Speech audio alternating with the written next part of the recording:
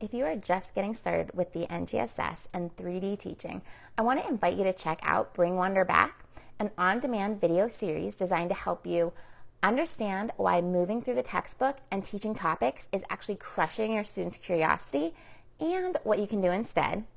It's going to help you shift the work of learning where it belongs by building your understanding of explorations and discovery-based teaching practices. And finally, I'm going to help you take the first steps toward transforming your students into scientists through 3D learning, which is really what the NGS is all about. You can access this video series at iExploreScience/Wonder and get ready to bring wonder, engagement, and a love for learning back to your science class. All right, to the show.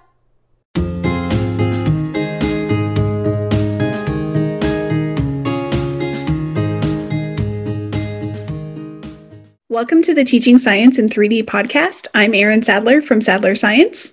And I'm Nicole Van Tassel with iExploreScience.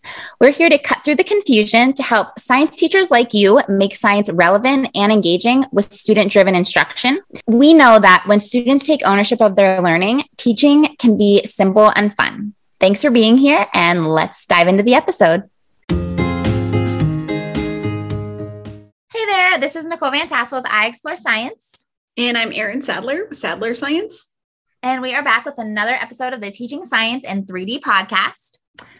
So today we are actually going to be talking about developing our students' observation skills and how you might incorporate this into your back to school or beginning of the school year activities and routines and beyond. I mean, it does not end at the beginning of the school year. And this question or this episode actually came from a question that we had received. So, Erin, do you want to kind of talk about what the question was? Or? Yeah, I think we should also kind of say, like, a lot of times when we get questions, we get like a giant question with a bunch of different parts. So which is totally okay. We love all of your questions. Love that. Yeah. Yeah. But this question was about science writing and observations and all of that. So we decided to break it up and just talk about that observation piece. And then we'll talk about science writing next because in a different episode, because we just really want to take the time to answer all of the pieces of this question. So if you send us a question, expect that it might get broken up because you guys have really good in-depth questions. And sometimes we can't answer the whole thing in an episode. Yes. And it really seemed that observation needed to come first because the question was about like using students' observations in their science writing. So we got to get them to make some good observations first, right? Great. And also observation, whether you're doing science writing or not, is a skill that is so important in your student-driven classroom, because if your students are not pausing to observe, to notice things, they can't interact with the phenomena. They're not going to generate questions from that phenomena or curious thoughts, wonderings, all of that. And then even later on in the learning, with exploration, there's this piece of noticing what is happening and then taking what you see and making meaning from it. Like that's literally like the learning in exploration. And if your students don't know how to see what they see or like pause and notice and then begin to communicate that or record that, they're going to have trouble getting to the actual understanding phase. So observation, super important. Yeah. Yeah. And we were talking before this. So you were teaching summer school and summer school is always interesting because it's like an abbreviated, like you're just writing. It is. It's like 5 weeks. I don't see the kids every day. It's like I see them one day a week or whatever. So you can't really do a whole, like at first I'm like mapping out this like storyline. And then I actually thought it was 6 weeks, but it's only 5 weeks. And then we are not, and it's like 45 minutes a class and whatever, we're not going to get to any of it. So I'm kind of, we're getting rid of that plan and we are doing some different stuff instead. But the first class it is really beautiful weather here in Erie, Pennsylvania, where it is not beautiful all year round. We have a very nice, limited, short, beautiful weather season from sometimes May, usually June, sometimes doesn't start till July, to about end of October, maybe middle of November. And then from then on, it's either rain or snow. And clouds. So I really wanted to get outside And I wanted to, so we went outside, and it was just a very simple, noticing. We're going to kind of focus on plants and local environment and stuff, whatever, for summer school. So get outside and just make some observations. So some of the classes were working with like quadrants. Yeah. Quadrants. Yeah. And they were working with those to make observations of like a little plot of the, like a tiny one, I make little ones, of the schoolyard and the flowers that we saw, and even the rocks and ants or whatever. And then the other groups were a little bit more open-ended. And I was just like, we want to find 2 like flowers of the same type, or plants of the same type, trees of the same type, whatever. We're going to do these 2 different observations. So, I quickly realized that students had no idea what to do. And I mean, they like did it, but they didn't know. They're like, I see a flower, yellow. It's smelly. Like, I don't know. Like it was a struggle. So I very quickly realized, it wasn't working out very well. I had them do their best in that moment. I wanted them to still have the chance to kind of do it on their own. And I think that is valuable, even as they were doing it badly, to do it on their own before intervening. But we definitely just like highlighted that they do need some, and I'm going to say direct instruction. I don't mean me lecturing at them what observation is, but they need some like focused instruction or learning time on like what it means to observe something, and how, and what, and like how you record those observations, or what you write down, and things like that. Right. And some, I guess not even like, tools to use in their thinking about recording observations. So that's also, when we got that question, I was like, oh, I think we should do an episode on that, because I'm definitely planning that for my back to school year activities. We're going to spend some time developing our observation skills. Yeah. And kids just want to rush through it. They're like done. And you're like, like you wrote down one thing. Yes. And I think that was also the problem that a lot of them ran into, was just like, I did it. Yeah. I did it. Right. I looked at it for 2 seconds and I did it. So if I were to redo that lesson, because we all flop, right? Sometimes. And what I did when we did come together, after I realized like, okay, this is not working. We started to talk about, okay, let's come back to our 5 senses, which is something honestly kids should have learned in elementary school, with like even making as a science practice, making observations in elementary school. It doesn't always happen, but let's just run through our senses. Like what do we see here? What do we smell? What does it feel like? Describing texture or whatever. But even then, there's obviously a lot of work, and what do we see here? I see yellow. Okay. Where? Or what shade of yellow? Or could we use color pencils to draw it? Or but I think that is probably the first step, is just talking about like, what do they actually see, or senses wise observe. I think maybe even before that piece is like starting to tell them why it's important. They're not going to get it, starting to lead with your why. It's not going to be clear to them right away. They're going to be like, oh yeah, whatever, but I think if you start there, then you can kind of go back and say like, see, this is, why it was important.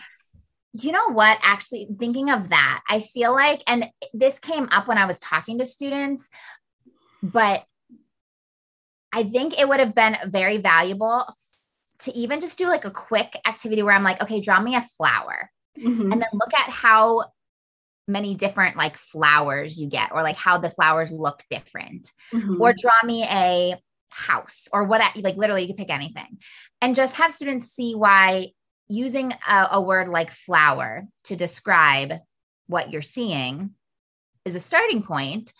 But if I've never seen, first off, I've never seen flower before. I don't know what it's going to look like, but we also might have all different mental images of what it is. Right. So observation, like kind of getting to that why, like observation is a way of communicating what we're seeing and creating that mental image in someone else's head. And so we need to go beyond like just flower. Right. So I think something like even like briefly like that to kind of emphasize why it's important? What would you do to kind of communicate why, or what would you tell your students? I don't know. I think I would start with that. Like, I start the year talking about phenomena, and like, these are just, it's a really fancy word for like the stuff that we see around us. And the whole purpose of science is that we want to understand the stuff that's around us. So in order to be able to do that, we have to look at stuff. And, that's kind of my beginning spiel, is like, this is why we're here. I'm not here to give you answers to things. We're going to try to figure out things. So yeah, I like that. Yeah. Okay. So then we get our students to start making some of their observations. How do we help them? Okay. So I think also helping students understand that you can make observations in a number of ways. Mm-hmm. So we talked about the 5 senses or whatever, just to get them thinking about like more of those, concrete things or whatever. But like, we could also then introduce this idea that you can record your observations as pictures. You could record them as words, or you can record them as numbers. And obviously then you can add in, like, once students have that idea, qualitative and quantitative, and get into that. But if like, let's say you're elementary, I probably wouldn't throw those words out there. I would just say words and numbers. Yeah. Yeah. I would also even say, like, show me what you see, show me what you smell, or, like, some kids will use words and some kids will use pictures. And I think it's valuable to be like, look, you guys are both trying to explain the same thing and you did it very differently. And, just talking about, is that right or wrong? And that's kind of one of the ways that I introduce modeling, like, hey, this person just made a picture, and that, especially with elementary students, I've been doing that more and more. Like, if you can't write down what you're thinking, draw a picture. That's totally acceptable. And I think that that's helpful for students. And that's kind of a tangent, but yeah. No, I love that. And I think you can also allow, like, let's say that opens the door to allow students to lean into where they feel comfortable. Mm-hmm. And then when you have them, like, because this is, again, a practice you're going to be involving your students in, like, regularly, or it should be at least, you can then, like, push them.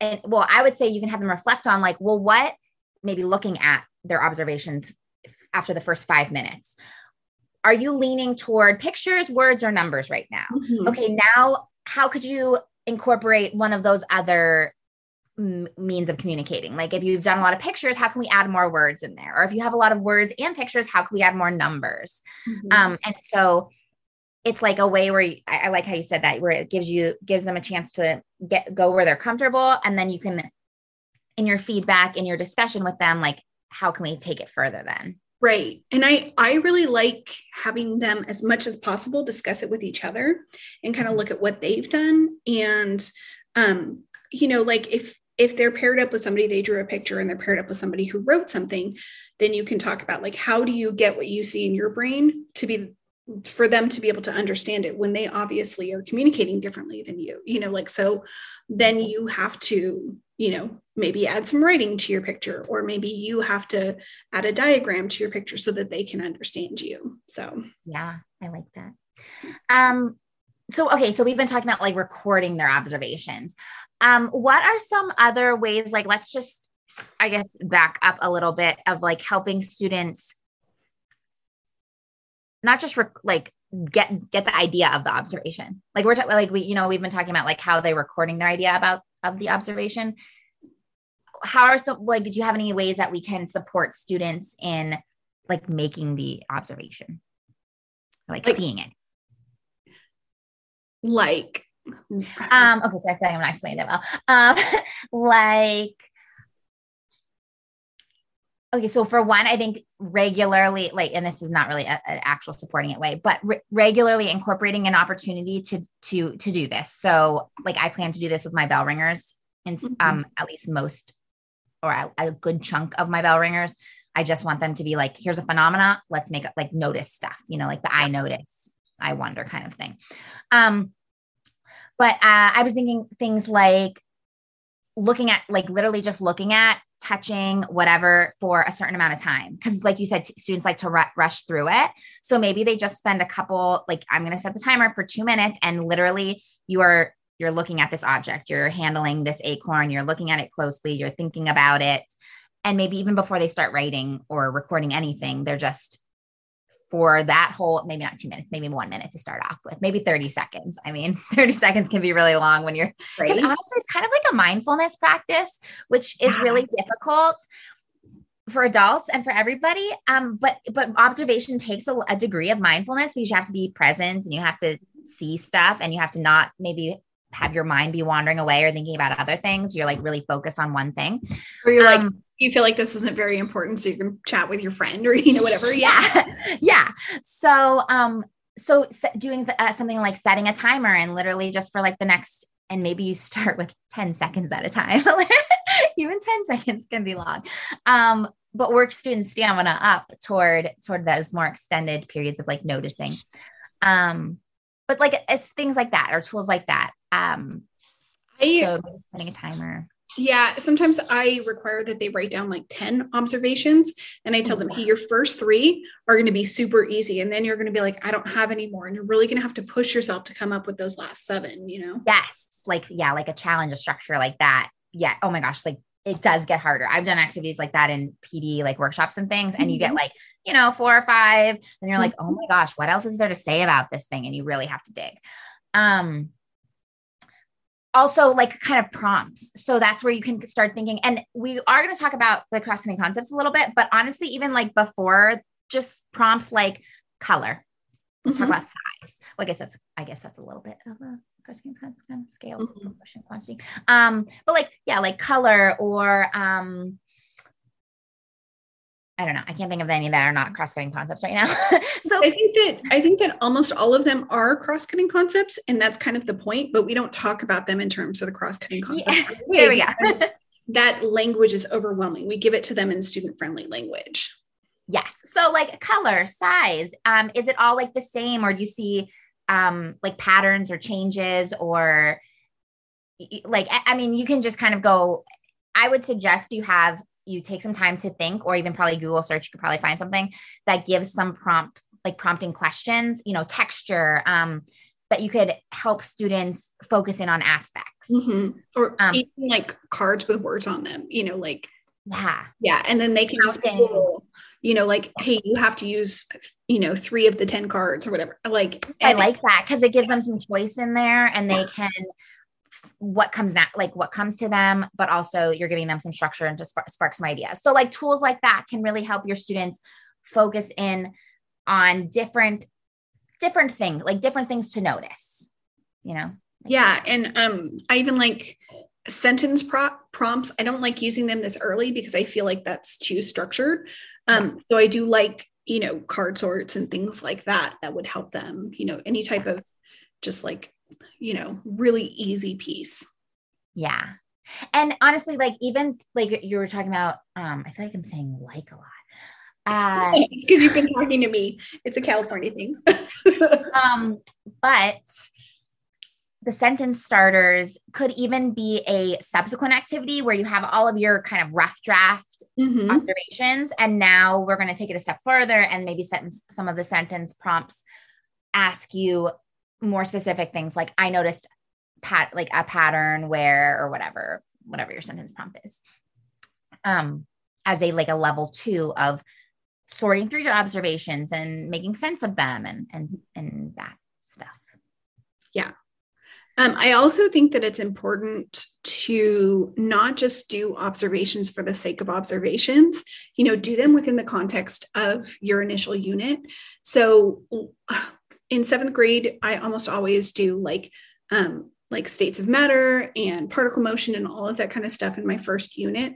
So you don't want to give them something that's super complex when you're doing this, but you can do the like food coloring in different temperatures of water, and that will fit within this context. It's not coming out of left field, but it's also super simple.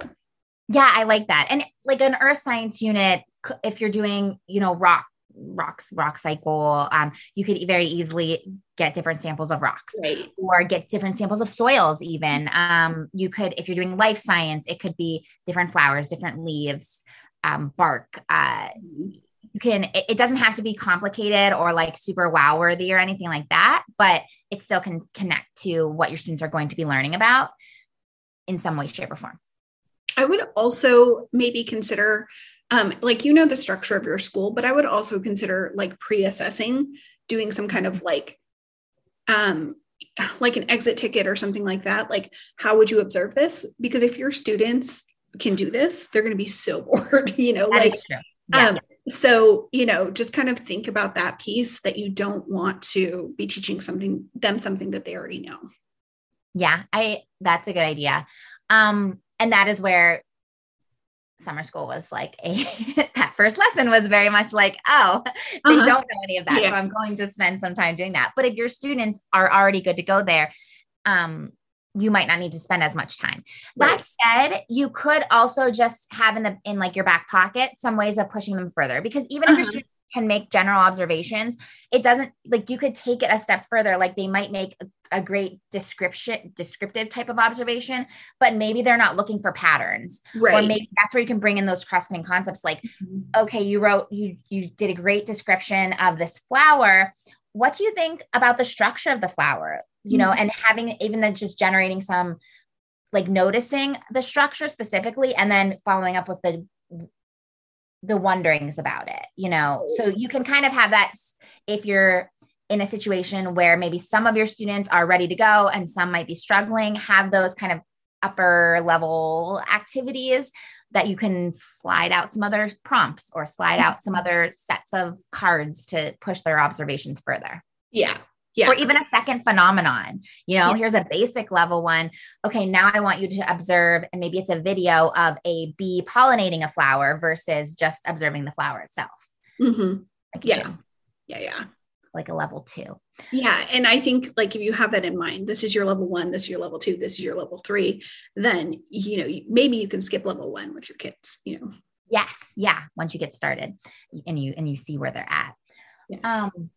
The other thing is I think that we should just note that you really only want to look at one cross-cutting concept at a time, because I think some of us have a tendency to, like, I don't know, when I first saw the cross-cutting concepts, I was like, these are so obvious. I'm just going to, like, what is the, cause and effect? What are the patterns? But I think to have some sort of, like, after you've made those initial observations, maybe doing some explicit instruction on what that cross-cutting concept looks like, and then going back and observing it through the lens of that cross-cutting concept. I like that. Yeah. Oh, sorry, didn't mean to. Yeah. No, go ahead. I was just going to say, I think also when we're thinking about it, like, the cross-cutting concepts are a tool to help us see things differently, see things, observe things differently, like, understand things in different ways. So with observation, like you said, only using one concept, it's like giving kids one tool, because you don't want to give kids 20 tools at the same time. They need to build their skill with one tool at a time. So when you can focus, today's observation activity is on, like, that one cross-cutting concept. And again, it's in context, but the observations they're doing in this lesson, patterns is the really important one that I need them to see. You're focusing on patterns. The more they get comfortable with that, you do another observation 3 weeks down the line, and maybe the focus is cause and effect, but because they really learned patterns, they still might bring in patterns into their observation. So it's like we're building their toolbox through of different ways of approaching a phenomenon and making observations about it by focusing on one at a time. Yeah. And also, I mean, there's so much overlap in the cross-cutting concepts, like the cause and effect relationships is one of the patterns that they mention.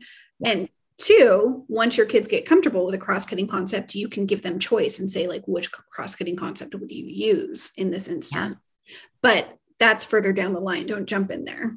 No. Yeah. Oh, we didn't really talk about teacher feedback. And I think that's a huge piece, that you can't expect that students are just going to do a good job with this, that you need to be providing some kind of feedback. I like doing this with exit tickets, because it gives me just a snapshot of what students are doing, and I can respond to it really quickly without throwing something in my grade book or anything like that. I could just say, like, they wrote that it was gross or smelly, or, using words that aren't necessarily scientific, but I could say, like, what does this mean to you, or something like that.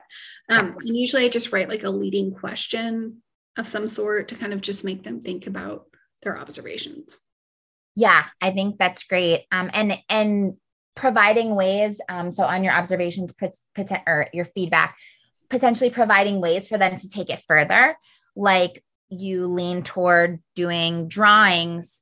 Could you add words to those? What words could you add to help us better understand? Or what numbers could you add?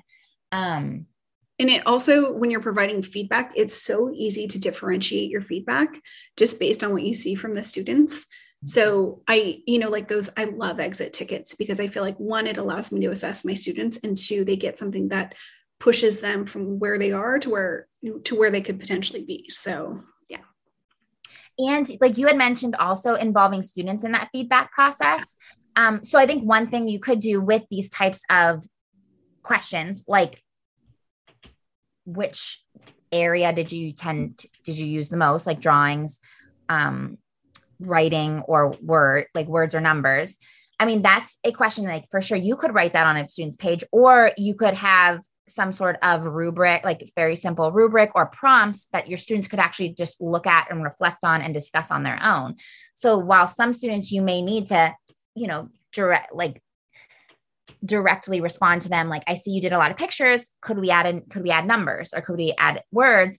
Other students you might be able to have and this is a skill I think we would also want to develop, is here's our rubric, or here are some reflection questions. And they could look at that and they could think about, well, what did I do? Oh, I did a lot of pictures. Maybe I should add some words to that. So we want to eventually build up our students' ability to reflect on their own performance and assess themselves and revise their work. So using tools like rubrics or prompts, reflection prompts, things like that. Class discussion reflections could be a great tool to improve students' observation skills as well. That does not require you to actually do anything. Right. And you could even, I really like dividing kids up into sections of the room. So if you mostly use pictures, go to this space. If you mostly use words, go to this space. If you mostly use numbers, go to this space. And then have them reflect with somebody in that group, and then say, okay, after 2 minutes, I want you to go find somebody from a different group and see what they did, and so it's so that they're doing most of the reflecting. And that's way more active learning than you just saying, hey, I noticed this, or, and also it gets them moving. Yeah. Yeah. Can you share that Post-it activity you also mentioned before we started recording? Yeah. So you could even have them, write down an observation on Post-its and then stick it at the front of the classroom, and maybe do a gallery walk or something, and ask students to make observations. What did you notice? What did you wonder? And, students might say something like, I noticed that there were some words like yucky, or, some of the students you talked about color. And I think that that's more of an introduction activity that leads to a discussion about what the observations are, and maybe potentially what makes a good observation. Right. Which observations are going to be helpful to, right. And you can even have students think about to other people, but also to you later. If you look back at, so last episode we talked about interactive notebooking. If you look back in your science notebook, 6 months from now, are you going to understand what you meant?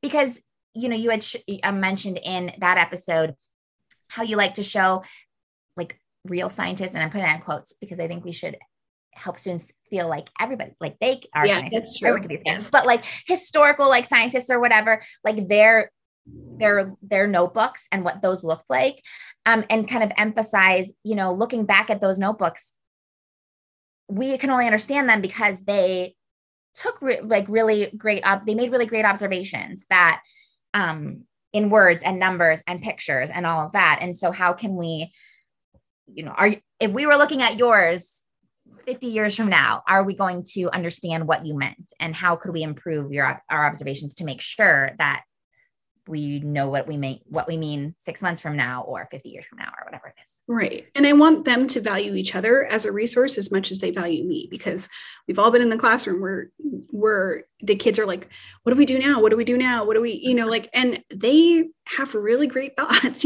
collectively, we are so much stronger than just me standing in front of a room. And you really have to break them of that thinking, because because that's what they're used to, is you're the person with the answer. So yeah. And they need to grow up trusting that they know or can obtain the answers. Exactly. One last thing I want to talk about before, because I feel like this episode's getting kind of long, but okay. So those quantitative number skills, because this also related to the listener's question, and they were talking about some lessons on teaching those skills and all of that. One way that you can, because I don't want to get into a whole nother episode about how we would teach those skills, but consider it what your students might need a review on. And I would recommend providing, so you could either do like mini lessons, and I'll let Erin talk about like how you might break up the class to do like mini lessons based on formatively assessing them. But you could also create, a support station, and I have some blog posts about support stations if you're not like super familiar with them, but basically like a center, whether it's a digital one or in your classroom, that might have short videos that would explain how you use a thermometer, how you take measurements with a ruler, how you find the length of something or the depth of something or the volume of something, or how you use like this tool or that tool. And that could be a way, if you're like giving students an instruction, in your observations, I need you to have some numbers. Some numbers you might want to include are the length or the width or the volume of whatever it is.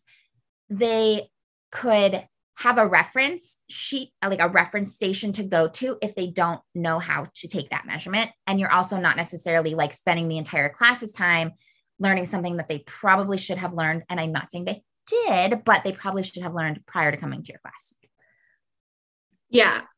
I think that maybe we will talk about that in another episode, because I could talk about that for a really long time. All right, we'll say that. But I think if you go back to that stations unit, that's a good place to start, that you set up different stations for different needs. And that's pretty much what I would do. Yeah. So you don't have to spend like excessive amounts of time teaching, like observing measuring the width to include in your observations or something like that. You can. Yeah. Yes, I agree. So I do want to throw out, there is a book that I have been reading, and it is by John Muir Laws and somebody else, and Emily Ligren. And I got it as a PDF, and I think it might even be free, but it's How to Teach Nature Journaling. And even if you're not planning to teach nature journaling, there are a lot of really good, like it's all about this observation and developing student skills in this area. And it has a bunch of different activities. And I feel like you could, whether you go take your kids outside to like do this with nature, or you just want to browse through the activities, it could give you some good prompts for questions that you could ask students. And it could give you some different structures, like, one activity, the skill in one activity is like noticing details. That is one type of like observational skill that we might, need to build. Another activity might be like focusing on asking questions or making connections. And so like taking your observations and making connections with them or asking questions from them. There's like one activity that looks at different scales. So looking at like magnified, life-size, distant or whatever, and reflecting on those observations. So again, not that you're necessarily going to do all these activities. You might find that you want to, but it might give you some different ways of thinking about building your students' observation skills if you find that they're lacking in some of them. So I just want to mention it's called How to Teach Nature Journaling. And I'm pretty sure it was a free PDF download from their website. I don't know if it's free anymore. I got it last year, but it's by John Muir Laws and Emily Ligren. And we'll put a link in the show notes for how you can get that. Sounds good. If I can find it, I will try to find it. All right. Well, thank you so much for tuning in today. And being a listener in general. Yeah. We appreciate you. And we hope this episode was helpful. I feel like it was a little bit all over the place, a little bit less structured than what we normally do, but we had lots of different ideas and they were kind of coming out in all over the place. I feel like. Yeah. Sometimes it happens. It's okay. Yes. Look inside of our brains. Sometimes they're very structured and organized. And sometimes there's like, oh, there's that idea. Yeah. Anyway. All right. Thanks for joining us, and we'll catch you next week. Bye.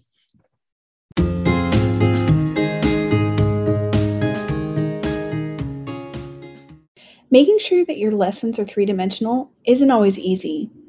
While you don't need to include all 3 dimensions every single day, you do want to make sure that each dimension is regularly addressed. I developed a really simple 3D planner to help keep me focused. It helps me track which pieces I'm using in my daily lesson plans. It only takes me 5 minutes to fill out, and it helps me notice patterns in my own lesson planning. For example, when I first started using it, I noticed I wasn't including the cross-cutting concepts as often as I thought I was. Just by recognizing this, I was able to focus on this one piece and improve my lessons. Right now, you can grab the same template that I use for my own planning for free. Go to sadlerscience.com/3D planner to grab yours. That's sadlerscience.com/3D planner.